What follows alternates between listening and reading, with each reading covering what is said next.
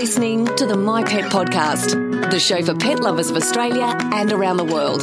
Proudly brought to you by Australia's trusted online pet supply store, Vet and Pet Direct. Hi, you're listening to the myPET podcast. I'm Aria and I'm here with our vet, Dr. Glenn. Hello. We're here to talk about something that affects chickens. Yes.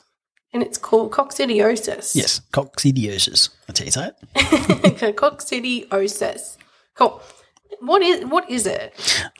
Little parasite, microscopic single-cell parasite that every species has got their own type of coccidia, but it doesn't go between species. So there's within birds, coccidia goes between poultry, as in chickens and ducks and geese and native bird species. Mm-hmm. So there's lots of different types of coccidia that birds get, but they can't give it to anyone else. Okay. Yeah. Like your dog's not going to get it from eating bird poop. Yeah. Okay. Yeah. But it's really bad for chickens, and it's really bad for birds if they get it. Yep. And ducks as well. And ducks. Yep. Yeah. Yep. So when you say it's really bad, what actually happens to it's back to parasites and life cycles. Yeah. It's a single-cell parasite that basically in its adult form invades the gut cells lining the bowel, small intestine, lower bowel colon of whatever animal it's in, and it reproduces in there, and one cell goes in and 50 come out. And in the coming out side of things, it ruptures the cell, so they grow in the rapidly growing lining cells of the bowel. Mm-hmm. So when those cells rupture, it means that there's no lining on the bowel, or it damages the lining to the bowel. So it causes gut upset troubles and diarrhoea and bleeding and that sort of thing. Yeah.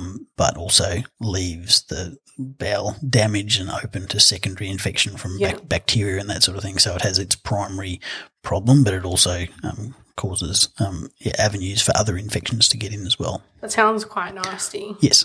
Can it be fatal? Absolutely, yes. Yeah. And birds being birds, they cover up their signs of being unwell very effectively. So, symptoms-wise, it's wide and varied, but it can be healthy chicken one day and passed away the next day. Wow. So, and that doesn't necessarily mean they've been sick for weeks from it, because it can cause sudden illness, but it also causes chronic illness as well. Yeah, so it can be quite varied and depends on dose and environmental factors and lots of other things, which we'll get into. Yeah, definitely. Yeah. So, how do you prevent this? A number of ways to prevent it, but you've got to think about how they get it in the first place, basically. So, it invades the bowel, but how does it get in there? It comes from poop contaminating the environment, and it can live in the environment for up to a year in its encysted form. So encysted means it's inert, not doing anything, just waiting around for the right conditions to so it can start its reproductive cycle. Lurking, waiting for it. Yep, just waiting for a moist, humid place, basically. So that's feed bowls and watering bowls that aren't cleaned out often enough, or a wet poultry yard sort of thing, or overcrowding situation where you've got too much poop and too much pee and water spilt and that sort of thing. So there's the worst conditions you can be in is overcrowded, not cleaned out, and leaking water bowls or in the rain sort of thing. So it's it likes humid, wet conditions, and that's where those little encysted spores break out and continue on their life cycle once the bird takes it in, basically. So, food on the ground's a problem, not cleaning out your water bowls often enough's a problem. And for poultry, ducks are really notorious for it because they live in a wet environment, or they like a wet environment, and pooping in the water and be grubby and everything else. They are, particularly badly affected potentially, but poultry in not a nice situation is worse affected as well. But, hatchlings and chickens, when they're babies, they're little grubs as well. And a lot of the time they're in sort of relatively confined areas under heat lamps and that sort of thing. So if your hygiene isn't good, you can start them badly. Yeah. So I guess the first step for prevention is keep everything clean, dry, and as poop-free as possible. Hygiene as best as possible, which in a poultry environment isn't always 100% accessible. But, even things like, food, keeping your food up off the ground in feeders, and if you're feeding, scraps and that sort of thing, and should only ever feed vegetable scraps, not meat scraps. But if you're putting them on the ground where the birds have already pooped or have pooped at some stage and it gets contaminated, that's potentially an issue. So just thinking about ways you can reduce food and water contamination. Yeah, that's good. So, and then what symptoms do people look out for, if any, or like how do you treat this? Yep. What do you do? So symptoms wise, I mean, diarrhea is part of it because it affects the bowel. So mucousy or bloody diarrhea, is often coccidia, but it's not necessarily the only cause of those symptoms. But gastrointestinal upset diarrhea is a big part of it. But then if they've got enough of it, I mean, it can cause a very acutely unwell bird that is just lethargic and dying, basically. Just take a step back from that. I mean, it can cause long-term problems of failure to thrive and weight loss, which, again, in birds, unless you're actually touching them, is hard to tell if they've got weight loss and they're losing muscle and that side of things. Egg layers, production birds, reducing egg production can be one of the symptoms, but that can be a seasonal thing, and lots of other side of things are there as well. But definitely, lethargy, that pale comb and wattle is just a non-specific sick bird symptom, and lethargy and reduced appetite and reduced activity, all those things that look, if a bird looks sick, I mean, it could have coccidiosis. Okay. It could have lots of other things as well. It's relatively easy most of the time to diagnose, clinically, as in the poop has got these little coccidia organisms in it. You need to take that poop probably to your vet for them to look under the microscope in a smear to look for coccidia to definitely diagnose it, because a definite diagnosis is important, because if it's not coccidia, it could be lots of other different things. But in a flock situation, I mean, you want to know if you've got coccidia there, because you need to treat all birds if that's the case. Yeah. Is it the kind of thing where you like with fecal testing with dogs and cats and horses, can you do that on a routine-ish basis with chickens? Is that something? Look, you can. If you found a single coccidia in a bird's poop, is it a problem or not? Because we think probably nearly all birds have got coccidia in the system at any one time, and it's a combination of the load of coccidia coming into their system through their environment, as in how much they're actually getting infected with at any time, what's their immune system like, because they do become immune to a certain extent to them. And that's why young birds are more likely to get infected or have problems with infections, and older, as in older than 6 months of age, are more likely to have resistance to infection, but they only have resistance to infection from that particular strain of coccidia. So the ones they've been exposed to before. So you could have a 18-month-old bird that comes in contact with a new bird that comes into your flock that's got a different strain, and then it's infected by that and it hasn't actually got any resistance to its immune system to stop that infection. So it's pretty complicated. It really seems to be. Environmental controls, really important. But yes, if you've got a poop sample from a bird that's got diarrhea, that's got a million, exaggeration, but a couple hundred coccidia in there in a single smear, okay, that's very likely to be causing that clinical problem. But then you need to treat all the birds in that environment, because at least that bird and probably the others have been pooping out that coccidia, so you've got a big build-up there. So you need to clean up the environment as much as possible, but also, treat the birds to stop them getting disease and stopping continuing to produce those infective cysts. Okay. So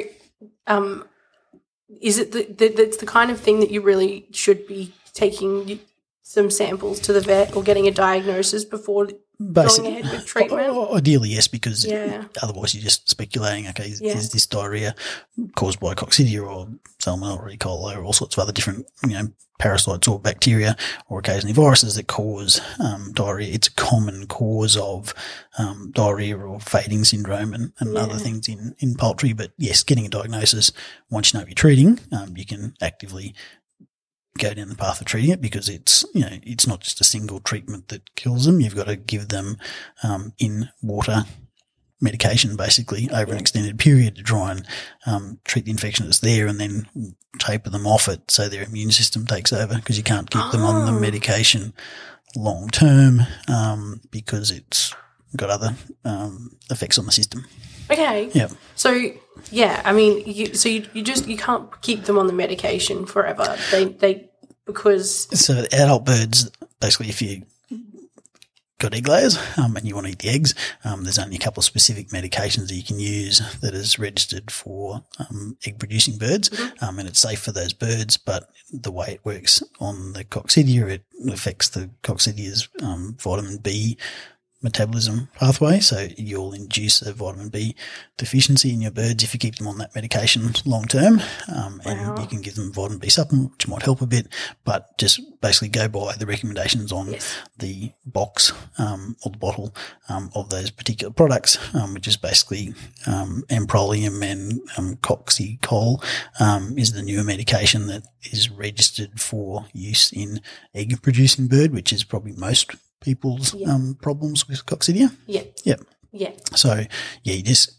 go by the instructions on the label and do that exactly. If you've got a really sick bird, hopefully you've got that at your vet and they're giving potentially other medication that can help them out.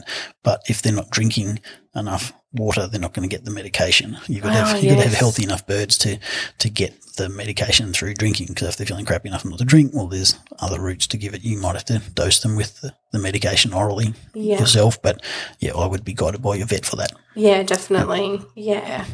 It's very interesting that it can be so nasty. It's a big problem. Yeah. Yep. Is it fairly common?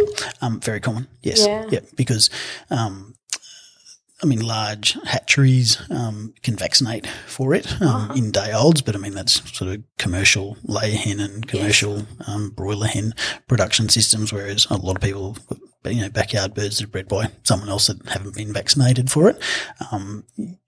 All chickens should have a starter mix that's got a coccidia stat in it, so it's a different medication that doesn't sterilise the coccidia but stops them from growing onwards. So it basically helps them prevent them from getting coccidiosis while their immune system's still forming, and then they can hopefully fight it off. Yeah. But that medication you can't give to egg layers either, so it's only a growing chicken thing rather than when they start laying. You can't have that food in there. You can't have that medication in their food. Yeah. So for folks who've got some chookies in the backyard for their eggs, which is such a wonderful thing to do, or ducks. Yep. Ducks are great. So what's your bottom line advice for dealing with this if someone's concerned about this? If you're concerned about it, get a poop sample, or preferably multiple poop samples to take to your vet to get a diagnosis. Proper chooky house hygiene is always a good thing, regardless of, are you specifically trying to stop coccidiosis, or is it just the best thing for your chickens? Yes. Both, cleaning water, cleaning food bowls, not having standing water sitting around, build up their bedding enough that's not the case. Give them enough area, which is the nice thing for chickens anyway. They love it. You don't want them overcrowded, basically. Yeah. And they need that room to express their full chickenness. It's wonderful. Yeah, that's the reason that most people have chickens. Yeah. But basically, hygiene's a big part of it. If you suspect there's any ill health, taking samples and getting samples to your vet to diagnose it, and it's relatively easily treated if you treat it appropriately, but then you've got to follow up with changes to your system for why did they get it in the first place.